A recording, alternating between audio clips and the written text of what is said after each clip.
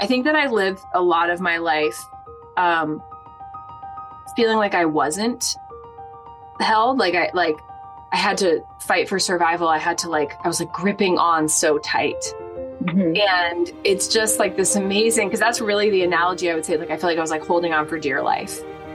And so it's this idea that perhaps, like everything we're gripping on for dear life with, like we're just holding on so tight. But when it's like, it brings me back to like being a little kid. And like, I almost drowned when I was 3 and my dad saved me and he just held me in the water.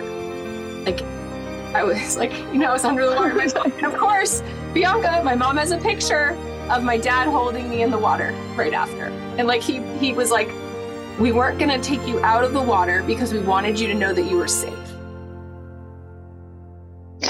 Each breath is a chance to begin again.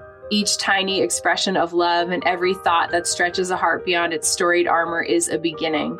May we give ourselves boundless grace and infinity chances at loving ourselves through the fog of our own disappointments.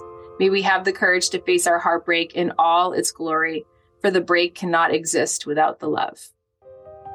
Help Me See is a podcast that redefines the word vision through vulnerable and real conversations, my own private introspective ramblings about the things that I think about in the wee hours of the morning, and my deep core belief that your nothingness is your everything, and all you have to do is see. I'm Bianca Mora. I'm your host. I am an educator, a photographic artist, and I believe that your daily photo habit can be the key to unlocking the ability to be more present in your everyday life and live deeper into your intention and purpose. We're not about the small talk here. Grab your coffee, get cozy, and let's talk. Hello, and welcome to another episode of Help Me See. Whew, this one is delayed. I have been traveling, and I'm coming back after a couple week hiatus with a really, really special episode with one of my beloved coaches, Amber Lilyestrom. She is a branding strategist, a business mentor, an author, a keynote speaker, a poet. She is just a unicorn of a human being. And I mean, in every sense of the word. And I cannot wait to be able to share her voice with you.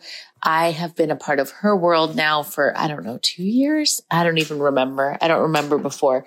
But I have had the privilege of being in the same room with her. I've gone to her in-person retreat. I've been on countless Zoom calls with her, and she is just someone that's near and dear to my heart. And during our talk, the basis of our talk was supposed to be about, it was about how honoring yourself is the most generous thing you can do for others, and how we can get so caught up in the spiral of sacrificing yourself and your wants and needs and your desires and your dreams in the name of the people you care most about. But really, the best thing you can do for them is whatever the best thing is for you. And she is a gorgeous example of that. And we ended up talking about how her coaching and business mentoring is another form of what we do with photographs, of taking a photograph of something and saying, look at this, look at you. That's what she does with her words. And actually, fun fact, Amber started out as a photographer. She was a photographer years ago, and her parents were also photographers. And I stumbled upon some discoveries about her past that I wasn't aware of. That was so cool and so exciting. And I'm just so excited to bring this conversation to you. I sound a little nasally because I got sick towards the end of my travels. it's okay. We're here. We're doing the thing. I'm excited to get back in the swing of things. And I look forward to hearing your thoughts about my conversation with Amber. Look in the show notes to learn more about Amber and get in her world. I'm going to put her website, her Instagram, everything you need to know to get in touch with her if you just find yourself needing some more Amber in your life. And before I get into the show, I wanted to let you know that my new program, new coaching offerings around photographic arts is coming out very, very soon. So if you are loving the conversations, the type of conversations that are had on this podcast, and you are a photographic artist that is looking to learn more about seeing the picture under the picture, about really honoring your own sacred vision and getting to feel like creation is freedom rather than constraint, go ahead and sign up for the wait list, and you will be one of the first to know. If you are not a photographic artist, I also have a course on seeing for your photographic practice. And that is just a fancy word for your daily photo habit, the pictures you take every day. It's really a deep dive into making the unconscious conscious in the pictures that you take of your daily life. I have a bunch more people that have been signing up for that course, and I'm so excited to see it spreading. So if you want to learn more about that course, it's called Manifest Your Memories. You can find more information in the show notes there as well. Okay, without further ado, and I can't talk anymore anyway because I am getting out of breath. Here is Amber. Hi. Thank you for your patience, ma'am. Oh my goodness. I was laughing to myself because I was like, this is the perfect start of this conversation. This is the perfect start of this conversation. And it also feels really weird that this is the first time we're talking one-on-one because I feel like you're like one of my closest friends. Oh my gosh, I know. There's always people around. We're trying to have our alone time. Jeez. Yeah. We only have our alone time in meme world. I know. It's so true. Like dying laughing at. I just love your sense of humor so much because it's so effing weird like mine. And like I can unleash the fullness of the weirdness with you and just know you completely understand it. I know. I have such like FOMO of like your inside jokes with Kristen because I'm like, I know I would find that so funny. You really would. You really would. Oh my gosh. We are the weirdest people on the planet and I'm obsessed. Wouldn't have it any other way. Mm-hmm. So I just start recording because I always do an intro about whoever before. So we don't have to do that, but I want to start by being like, okay, exactly what happened right before this conversation is why we're having this conversation. So yesterday, I'm traveling. I'm in California on a trip and I had a terrible migraine, like shaking and vomiting. Oh, no. And like, I was thinking to myself, like, I can't believe I'm going to have to cancel this conversation today. Like that was going through my mind. And then I realized during that, which I feel better now, which is obviously why I'm here. I'm like, wow, whatever before was, I don't know, last year, a year and a half ago, I don't even know how long. I know it wouldn't have even crossed my mind to cancel. I would have been like, how am I going to be able to disguise how I feel? Yeah. Keep this commitment type of thing.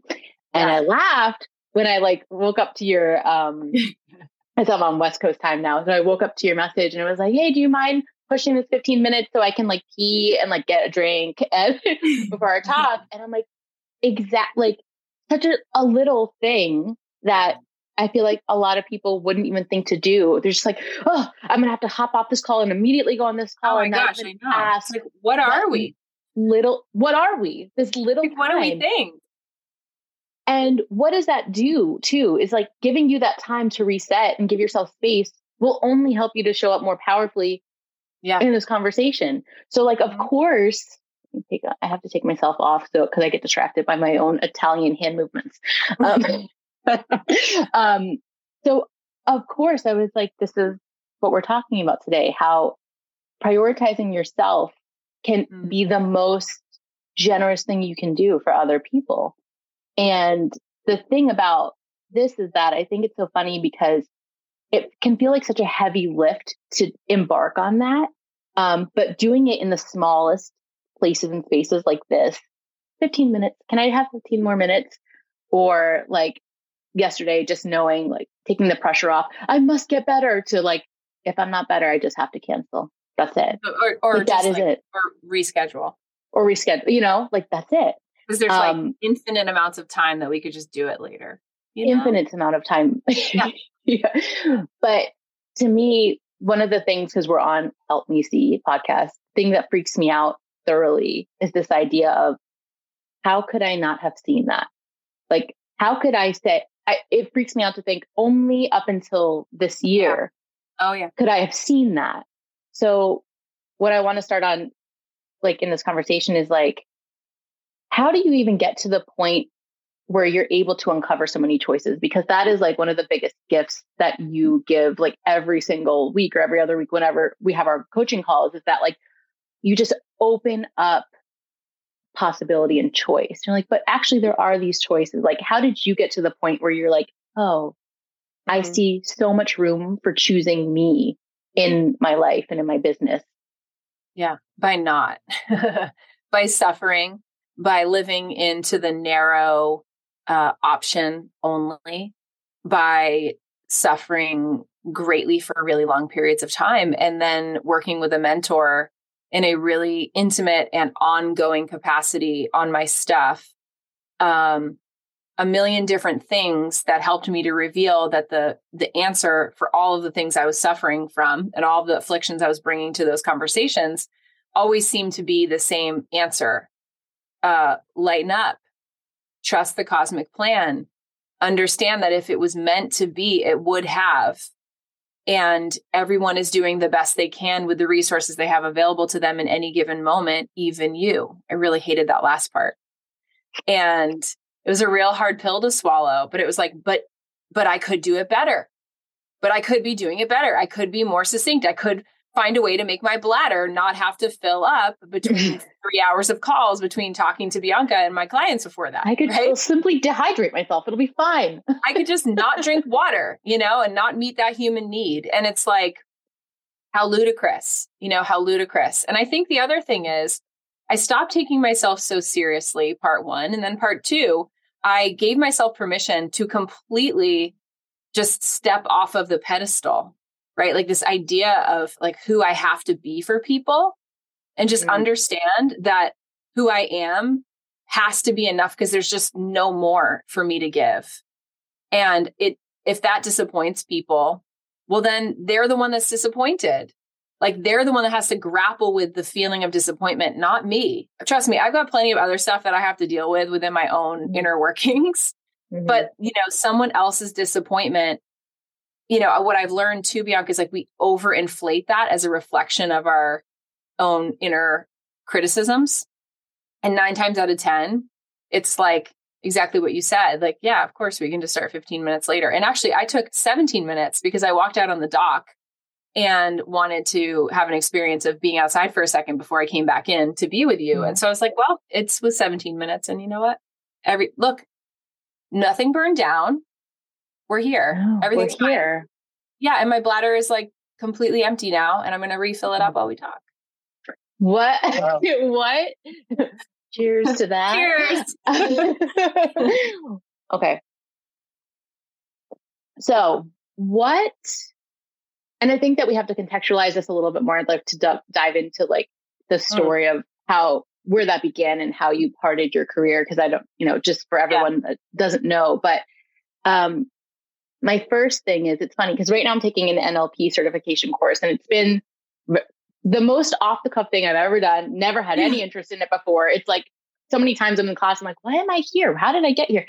But it's funny how it has really illuminated so much of my world. It's like one of the things I just worked on a couple of days ago was my intense fear of disappointing someone, of not meeting an expectation when there has been no traumatic experience for me around that. Right. Anyway, so there's a rabbit hole there, but you said their disappointment is for them to deal with. How did you get to the point where you could draw that line and be like, that's them, that's not me? How do you untangle from that?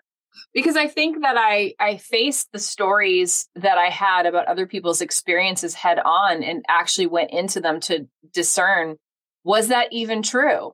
Or was it a hologram, right? Like some sort of holographic projection of my own comprehension. And the reality is of course it was, because all I can see through is my own lens. So like I experience you through the lens of me. And that's not going to be the same. Like our friend Kristen's going to see you differently because she's seeing you through her lens and she's a different person.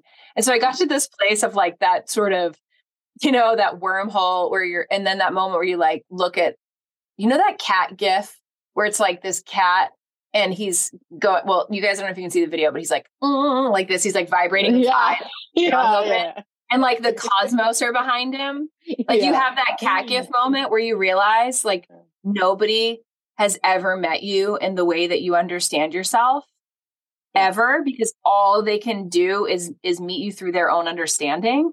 And so that just trips me out to think about how much I've struggled and made all these definitions and all these like insecurities and these shortcomings and all. And it's like, oh my God, it was you the whole time. It's like the Inception movie or whatever. You're like, oh, what is real? It really is the Matrix, right? And so that just getting to the real base, and you and I, our brains work very similarly. Like I like to go to that existential weird place where most people don't like to spend a lot of time, like the echo chamber of my own existence. I love going there and then just looking at this stuff and tripping out on it and realizing that we're all these individual beings who are united and connected and unified in these miraculous circumstances that we have 0% control over, though we like to think that we do because our human brain likes to do that. And actually, it's all an effing miracle. And just the fact that we're alive is a miracle. And oh my God, like, did you see that tree and what it was doing and how the wind was blowing those leaves? And I'm worried about like what people are going to think of my outfit. Yeah.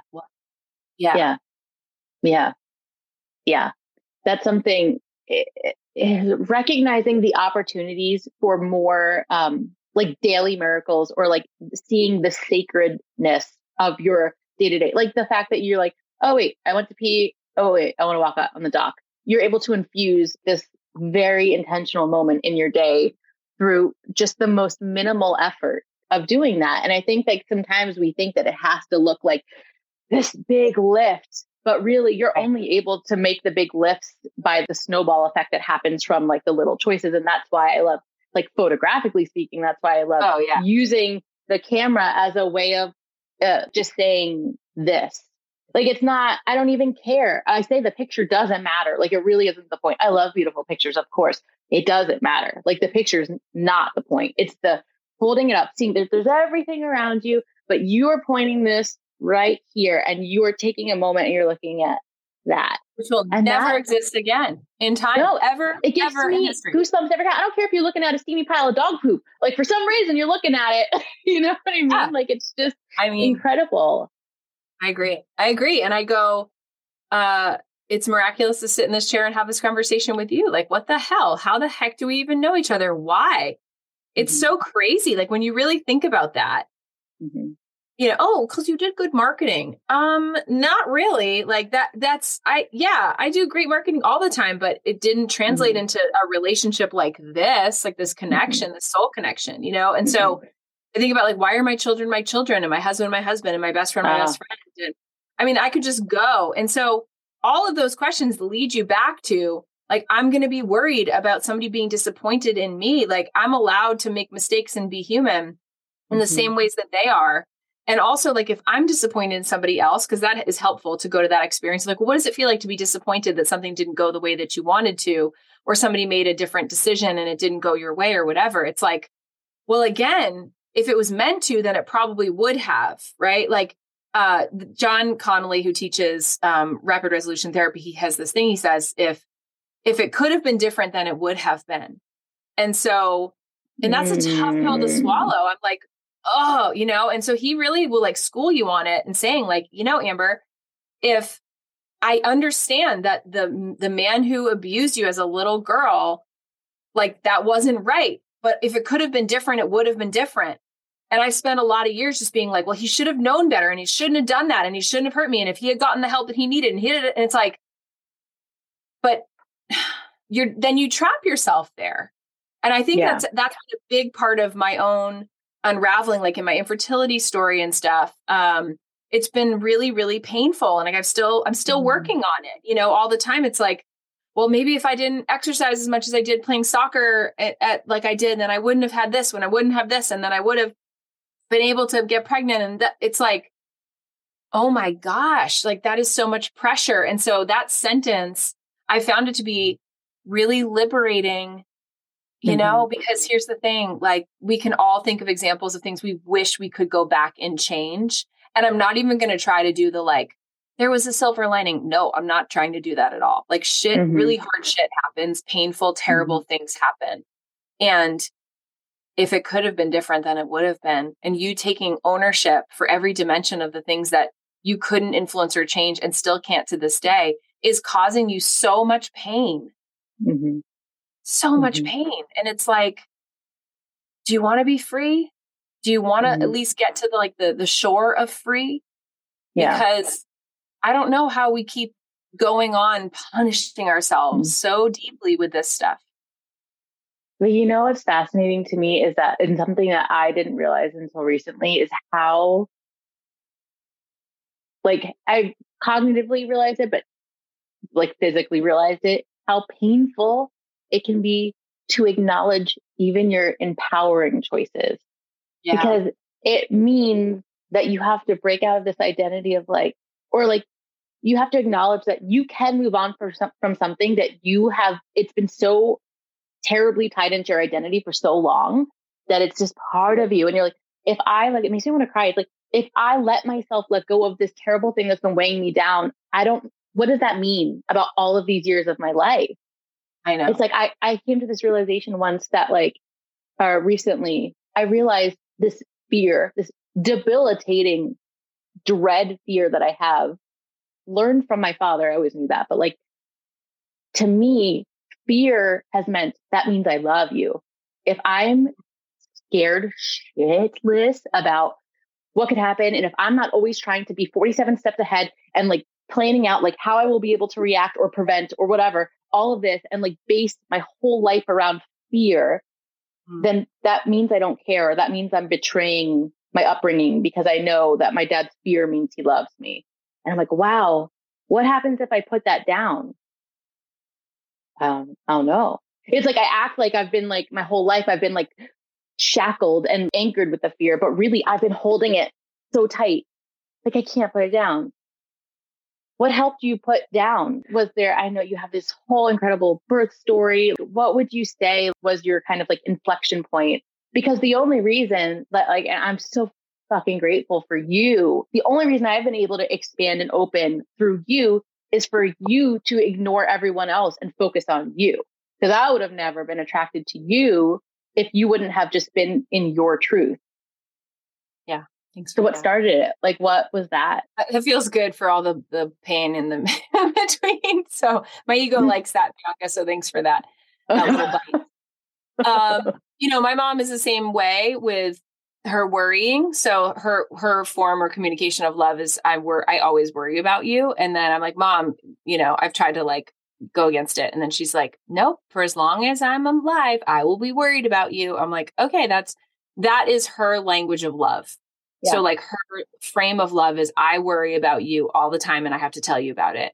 And I can even feel my solar plexus, so my chakras, right? I can feel in there, this instability because it's a power. It's unstable power. And it's okay, but it feels empowered for her. Doesn't feel resonant for me.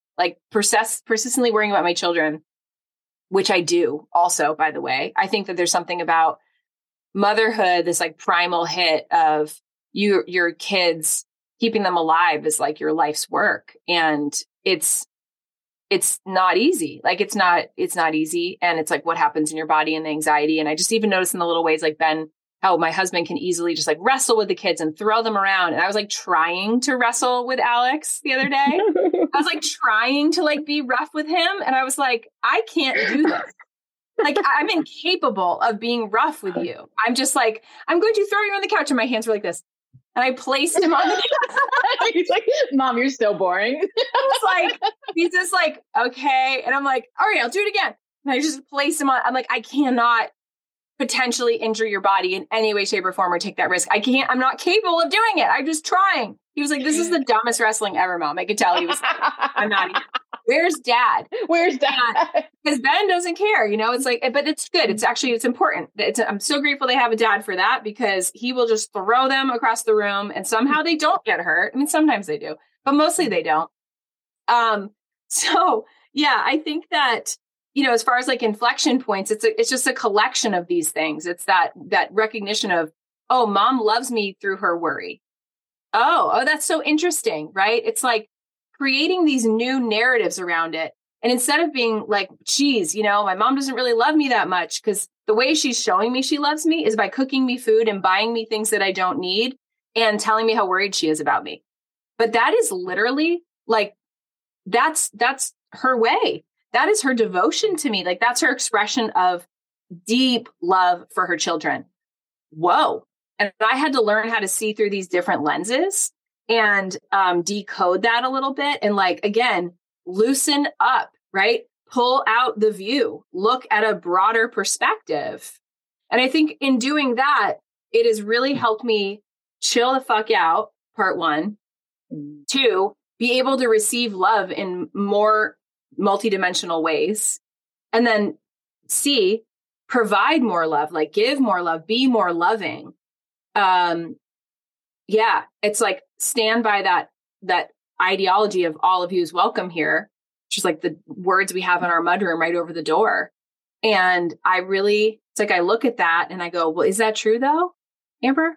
Like, is that actually true? Like, is the part of you that has struggled to get pregnant welcome here? Like, is the part of you that is aging right now welcome here? Is the part of you that like has a bum knee sometimes or doesn't feel like she says all the right words, or like, is she welcome here? Is the one who doesn't have all the followers or whose book isn't a bestselling, is she welcome in here? Like I readily enter those kinds of conversations around the places where I feel myself restrict or constrict or withhold. Mm-hmm.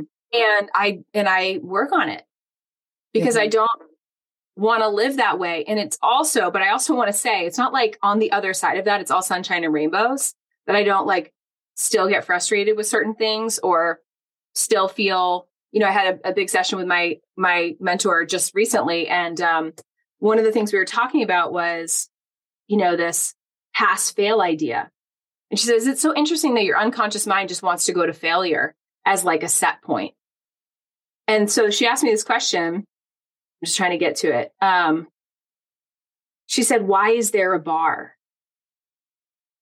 I was like, oh man, I just sat there for a long time because I really didn't want to answer it. Yeah, which is always like the best mentorship session where it's just cold silence. Silence. Like, why is there a bar? And it's like, because it's all I've ever known.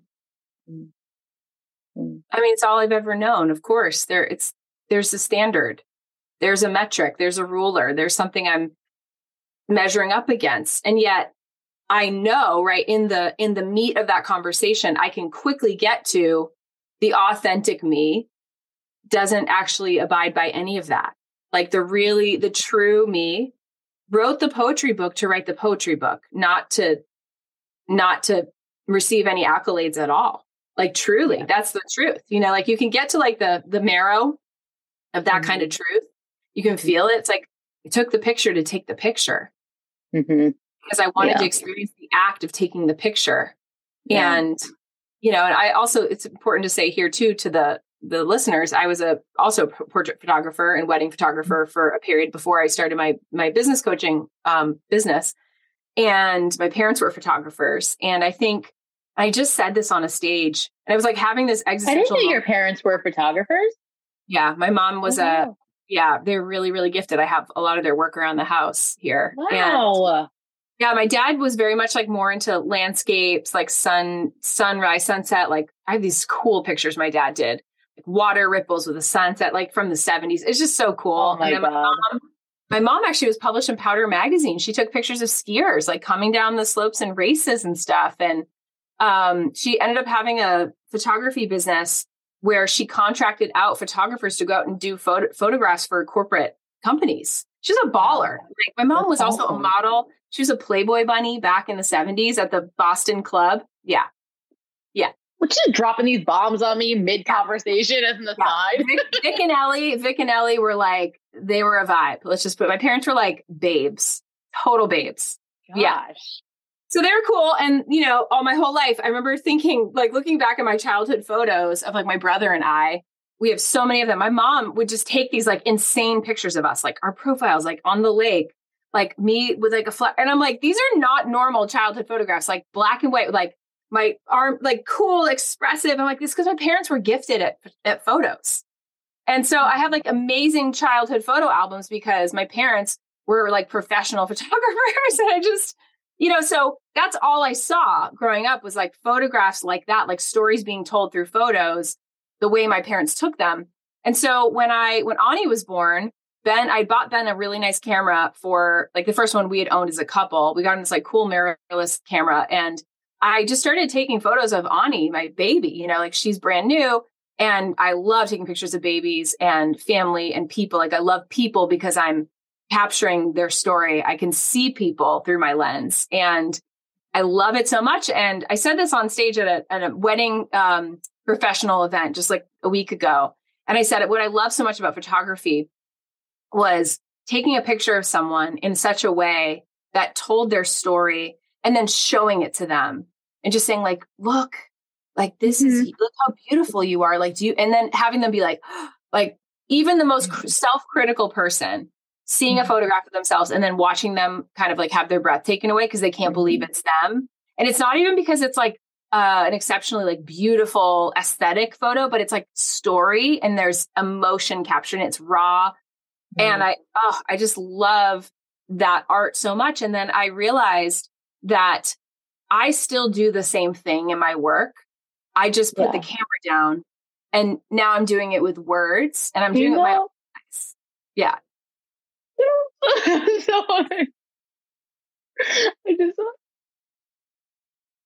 I'm so emotional right now. It's true. It's like, that's what you do like every time in a coaching call. It just like, it's the way you just said, look, that's what you do. Sorry, I just like threw up crying. It just came out but let's just cry and puke together. Because like that's what like it's so funny. It's like I always struggle with myself with like words, but like really the most the most truest thing I could say is like this and look.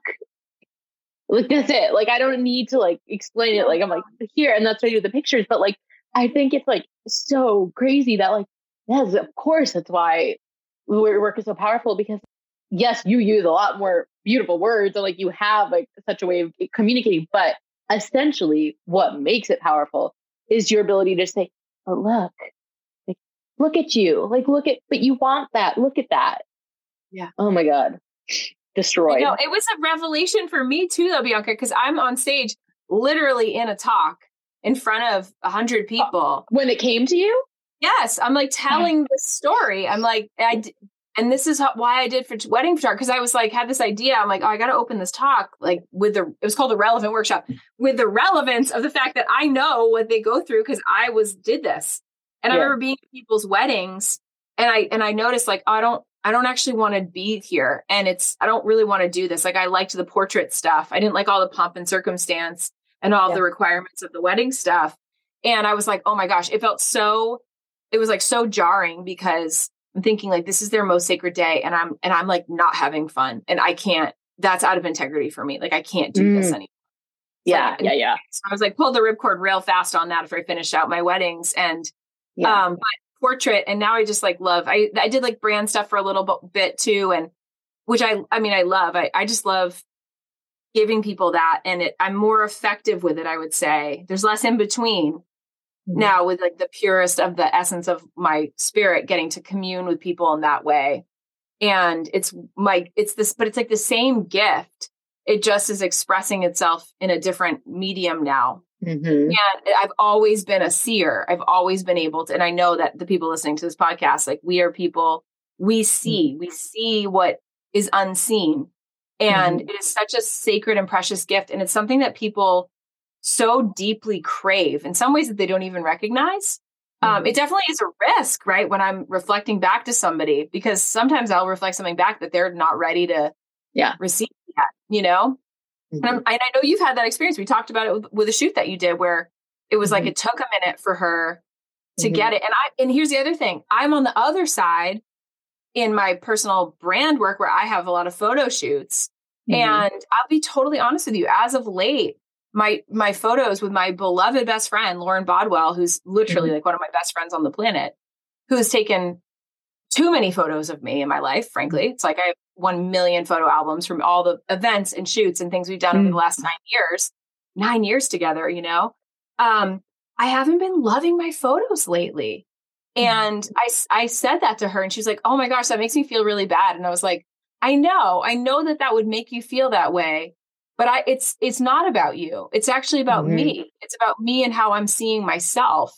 And there's something that's different and I'm having a hard time seeing it. Like I'm having a hard time receiving it. And that has been hard. I think that someone else captures you and then you get it back and it's like, oh, but what is it revealing? There's aspects of me that I'm still not accepting, or there are changes that are happening. Maybe it's through what I look like or whatever. I don't know. I honestly can't figure it out. But I said to her, I'm like, let's do a shoot, just you and me. And let's just play. And let's just be us with nothing else. Like no one else in the room, just us like playing and trying things out and like coming into a new energy and a new story, because I think there's a new story to be told here, but this is feeling hard. And I really want to work with you on this. And she's like, yeah, me too. And I'm like, this will be fun. You know, let's just play. Yeah. Removing it was so beautiful that you shared that with her, because it's so easy to just harbor that because you don't want to hurt those feelings, but it's so powerful and important. You know, what I always say is, if you are looking for more powerful pictures, look less at the pictures. Like you're just exactly what you're saying. Like, let's just, what's the experience? It's just you and me. It's just, you know, like, and that just happens. And no one wants to hear that. Like when someone's coming for like mentorship and like, how do you get emotive photos? Not by trying to get emotive photos. That's damn sure. But I feel like, you know, what I've discovered, I think is like, there's a part of me that somehow, if I really like get into it, it's like, oh, it's interesting that maybe there's a part of me that has felt like I have to appear a certain way in myself. And Lauren's picking up on it. Like Lauren's picking up on it. Like you can't hide from that. Isn't that so interesting? And I'm like, whoa, what's that actually about? And I've wanted to just not look at them. But actually the medicine for me is, no, you actually have to look at it. Such a gift that you could see it. Because you wouldn't be able, like, it would be harder to see it without this as the modality. Because I just keep moving, you know? It's like, oh, throw on the filter and keep going. And so these are just like really interesting revelations. And going back to, you know, earlier questions that you asked, it's like, you have to find a way to exist in the uncomfortability without completely destroying yourself or like making yourself completely so small that it's like the part of you that can think you don't deserve anything or don't deserve to exist, you know? And it's like, I think that lives in every human. And I'm not afraid to say that out loud. It's like, I'm not afraid of anybody's emotions. All of you is welcome here. And I think that's a big part of the work I've embarked upon in this last year too, is focusing on the innate intelligence of our emotions and what they're bringing forward, because the emotions are the language of the body. And so when I feel devastated or I feel sad or I feel like an emotion that is not as much fun to be in, I will ask my clients in the same thing, like, okay, how do you be more of that? Like, show me what does that emotion move like? What does it do? How fast does it move? What sound does it make? And I've been doing mentorship with this amazing therapist and teacher. His name's David Bedrick, and he teaches process-oriented facilitation. And so I've been in his year-long program, just like learning this modality and learning how to help people tap into their innate wisdom. And that means like inclusivity within self, not taking, compartmentalizing different dimensions. Like if I feel sad about how my foot, it's like, what is that about? Like, what is the story that comes up there? Like what emerges? And it's not even for the need to change it, but for the need to actually just accept it, to look at it, to acknowledge be with it. Yeah. Because there's wisdom in it. Like it wouldn't be coming up if there wasn't something for you in it. Yeah. Like being able to, you don't have to force yourself to like stare at it for a million years, but like if you keep looking away and if you stop taking photos and if you, I think about it as like taking permanent action on temporary feelings instead of just like being with it. Like I always tell the story of one time I used to have a huge problem with my profile. Like I hated it. There's like a tiny bump on my nose. I don't know. Everyone has their things. It's so dumb. And there's one for my whole life, as long as I can remember. And there was one photo last year where I was completely profile. I had my kids in my lap, completely profile. And I was like, I not only don't mind, but I like that. Like it's strong and it's distinct and I like it. I'm like, wow. What if for years I felt like that? What if I avoided photos for years just because of that? And all of a sudden, I don't give a shit anymore. That would have been a really hard pill to swallow, And I think that something, especially around photography in general, is that like, I think sometimes that we unknowingly are always looking at something through the lens of like what other people will see in that or what other people will think or like where this photo can live. But I think what's so unique about your position right now with like, you've done so many photos with, someone you're so close with, it's just like, it gets to be this living, breathing organism. It gets to be something where like, it doesn't have this formality of, oh, well, okay, here's a thing. It's very static. You're like, there's no goal with it. Let's breathe with it. There's not a goal because not everything you take is meant for sharing. Like it gets to be something for you to look at like, what's here? Right. Something that I'm really curious about, it's a little bit of a sidetrack, but it's really rare to talk to someone who has parents that have documented their childhood in any sort of artful manner, So what do you think that did? And because you're so gifted with seeing, I'm just curious, what do you think growing up with that as a foundation of, look at me with that, like just more intentional photos. What do you think that did for your foundation and the way that you just grew up seeing? Yeah. I think that it made it relevant, right? It made those different inflection points and chapters of my life. It like demarcates them because I think the way that my memory works, at least as an adult, I remember a lot. I do remember first person view of a lot of things, but like the photos jog it. And like, I can remember like being in my backyard sledding and hitting the fence and my dad making the joke about like, don't break the fence, you guys. I actually just sent out a bunch of VHS tapes to this like company and it put it in like this vault. And so I got to go and watch. It was like, my favorite. It was a whole thing. Oh my gosh. Of all these videos my parents had taken of us as kids.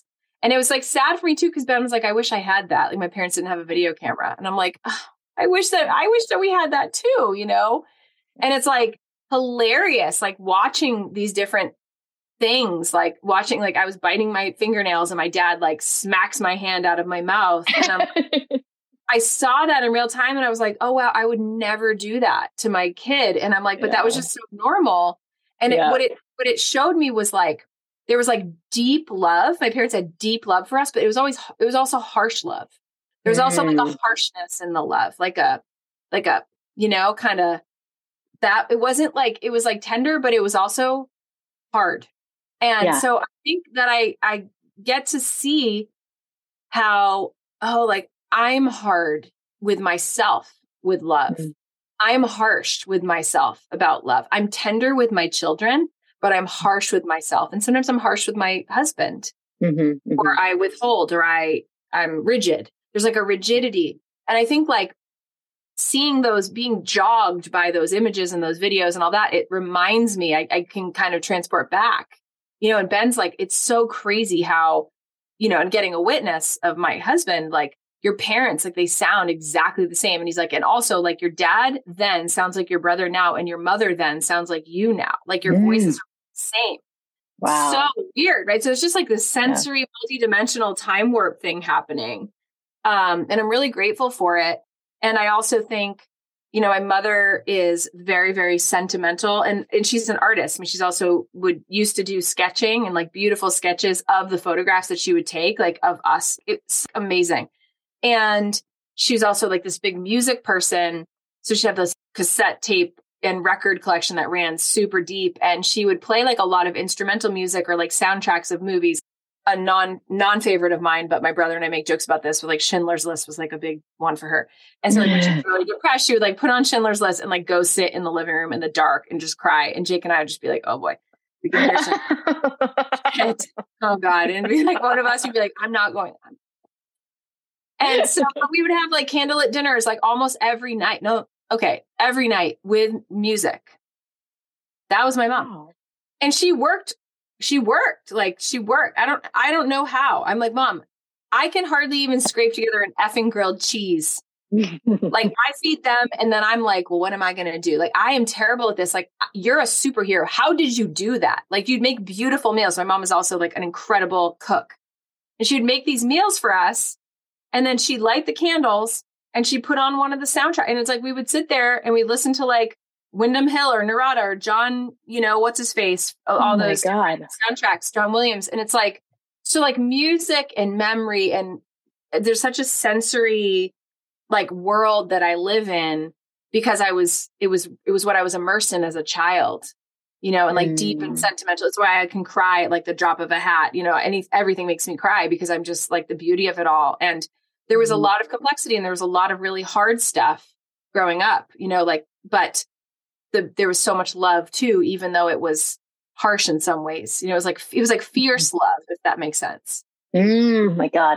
And the self-discovery that's made possible by these like visual artifacts is so like, yes, because they change, like as your eyes change through your experiences, your lens change, these things are static.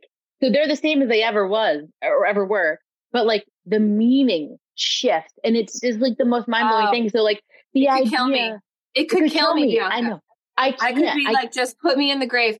Like the fact that they even exist, the fact that they even like dad is videoing us with his like big old thing on his shoulder in his short shorts back in the 90s, right? Like mom's there, like, give him a turn, Amber. Like at the kites, we're like flying freaking what? Who goes and flies kites in a park with all the other people flying crazy kites? And we're like videoing and it goes in the bushes and my dad's getting it out. My mom's videoing and I'm just like, oh my, they literally bought a kite for us, brought the video camera, brought us to the park. I have like sunglasses on and like a cute outfit. My brother does too. Like my mom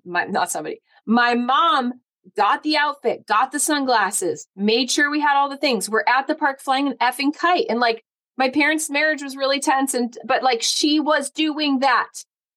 Yeah. Oh my God. I could just, I know. Stop. Oh, and every part of it, every part of it. And like the idea that the push and pull with the artful photos that you have of yourself is this beautiful, like labor of love. It's so evident of their love and like their adoration for you in those photos. Yeah. But then you also get to understand and witness the raw, because you can't edit video, the home videos. You're like, you see the hardness. So it's like, you're able to like have this full holistic understanding of like, oh my God, I make sense to me. I could cry.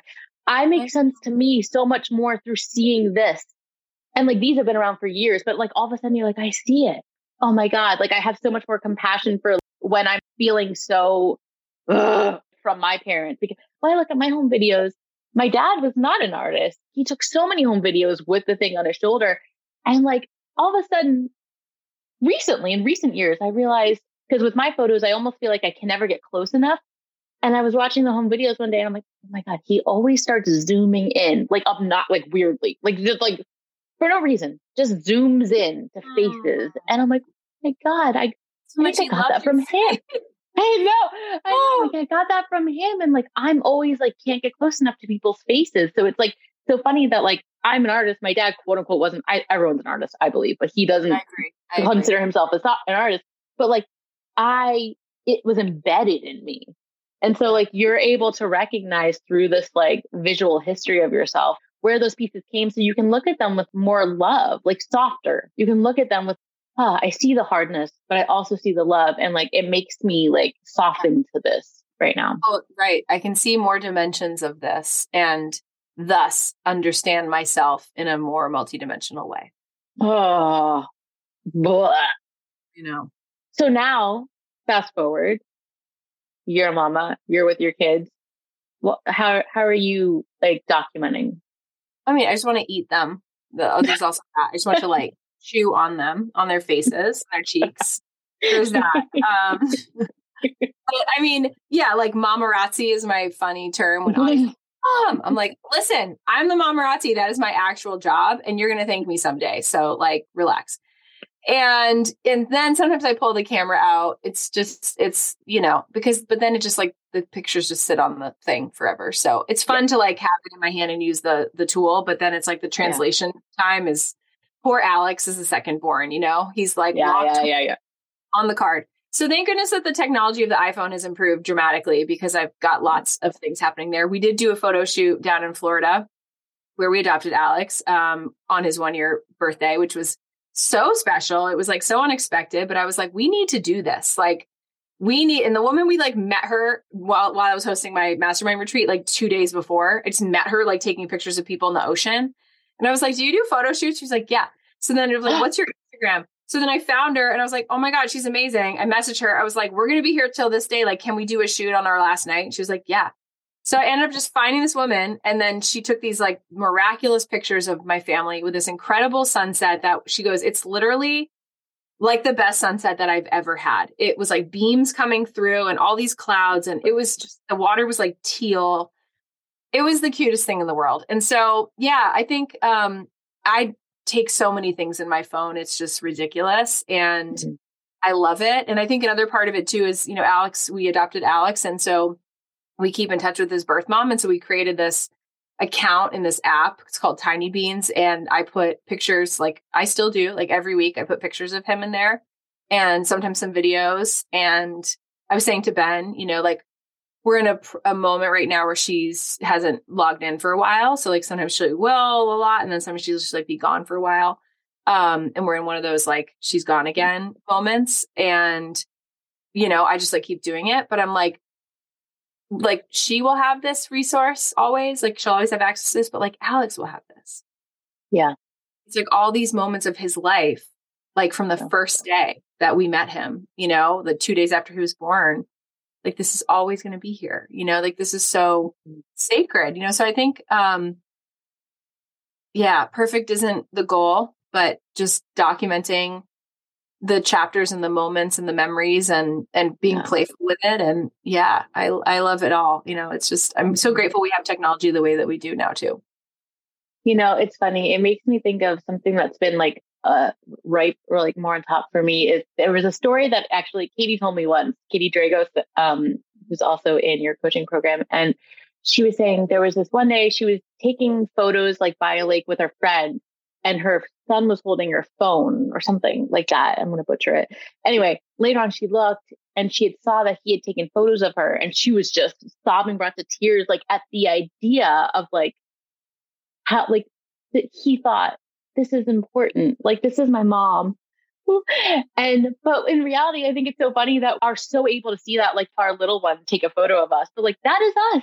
That's us.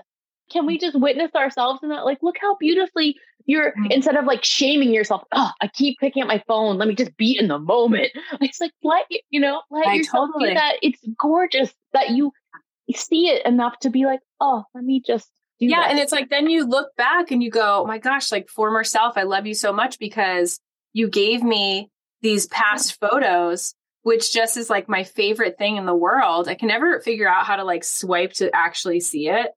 Oh, that. Okay. Like, it's like, what? Like, I know, just weep together and all these pictures. Annie, like, on. Like, thanks for putting the like dramatic like music to it. I know. Like, why would I take these pictures of her?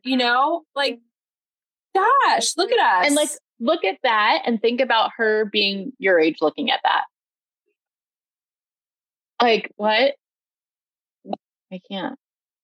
It's like right before Alex came. So it's like those inflection points too of like when these pictures and then, and then there he is, like, look at him. And then everything changed. And then everything changes, like the whole world changes. But there was an Ani that existed before her brother came into her world. And there were 8 years of that are just so important. And I love that this technology can do that, that it can like give us these gifts, these moments, like his first smoothie in Florida, or like with my dad, with his granddaughter. Oh, it could just kill me. And the fact that I can commune with it every day in this like easy way, I think it brings life closer to us in a lot of it brings life closer to us. Yeah. That's a quote card. We have ended up somewhere I didn't foresee, but of course. Anything else? Is there anything that like feels pressing right now? Is there anything that's been on your heart lately, in this world or out of this world? I don't care. That feels like really important, or something that you want to talk about? Yeah, I think that, I just said this to a client earlier today. We were talking about this sort of the sacred spiritual nature of life. And in March of this year, so 1 year, Alex's first birthday, and a year after we adopted him, I got the word held tattooed on my wrist. And at first I knew I wanted to get something here that was like a reminder, but the word wouldn't emerge for me yet. I was like, I don't know. And I certainly wasn't going to rush it. And it just like kept coming. It was like held. And I think that I lived a lot of my life feeling like I wasn't held. Like I had to fight for survival. I was like gripping on so tight. And it's just like this amazing, because that's really the analogy I would say. Like, I feel like I was like holding on for dear life. And of course, right, when Alex came into my life and the way that all unfolded, after 7 years of infertility, 2 failed IVF cycles, of miscarriage, like literally just saying to the universe, like, my fertility is complete. I understand that now. And I'm like, this is so hard for me to surrender, but I just have to like let it go. And just feeling I'm 39 years old. Like, how am I letting that go? Like, I know I'm supposed to, my motherhood story is incomplete. And then by the grace, right, this miraculous story unfolds, and here comes Alex. And it just was like the master teaching, like brought everything together in my life of like all of these moments of things that didn't make sense. And, looking back, like, how did I meet Ben? I was like divorced. And then I met my husband, Ben, who's like the father of my children. And, Ani, and a near-death experience when she was born, and going through IUI to conceive her, and just like leaving my job and then building this business and meeting all the amazing friends and people that are in my life now, and like the unfolding of it all. And really what the word was just held, like because you've always been held. And so it's this idea that perhaps, like everything we're gripping on for dear life with, like we're just holding on so tight. But when it's like, it brings me back to like being a little kid. And like, I almost drowned when I was 3, and my dad saved me, and he just held me in the water. Like, I was like, I was under the water. And of course, Bianca, my mom, has a picture of my dad holding me in the water right after. And like, he was like, we weren't going to take you out of the water because we wanted you to know that you were safe. Oh God. Jesus. Yeah. And so I invite us to think about, like the ways that we've been held. And the fact that we're here is the proof of that. Yeah. Yeah. God. Yeah. Oh, my goodness. Okay. Well, I don't even know how to wrap up after that one. Just end on that note. Can you share with us anything that you have going on right now? Anything you wanted to, all the links will be in the show notes. Amber has a new gorgeous website, like with her, there's some of her story on it, and that'll be in the show notes. But anything else you want to share about what's coming up? I mean, I'm in her Ignite program and I have been for, I don't know, I feel like I don't remember life before that, but just whatever you want to share about your work right now. Yeah. Why don't I just read a poem just for fun? Oh, yes, please. Let's do that. Hold on. This is a poem good one. From your book. This is my book, Paddle Home. Yeah. And it has Lauren's beautiful pictures in it. There's one that's on this particular page.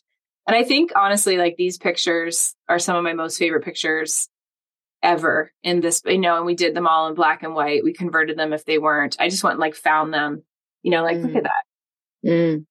And I will also say when we did this photo shoot, it was during the pandemic. It was almost felt like we shouldn't be together. It was at that point in the pandemic, it was June or July of 2020, where it's oh, you everybody good? We're good. It was, but yeah.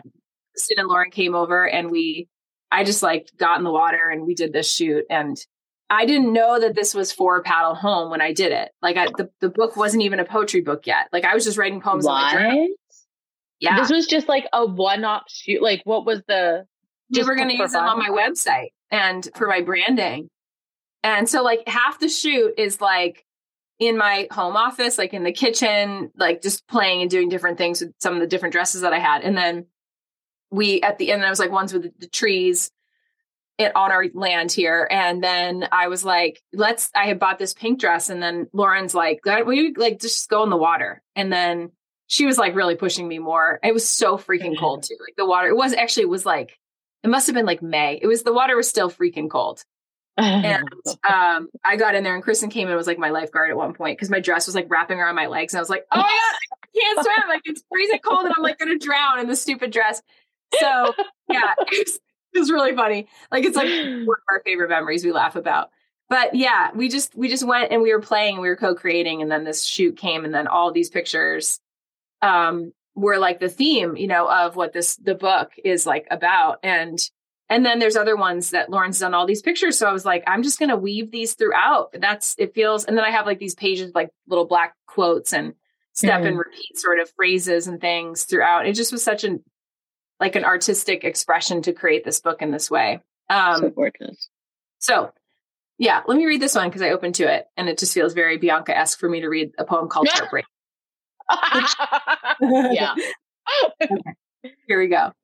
Each breath is a chance to begin again. Each tiny expression of love and every thought that stretches a heart beyond its storied armor is a beginning.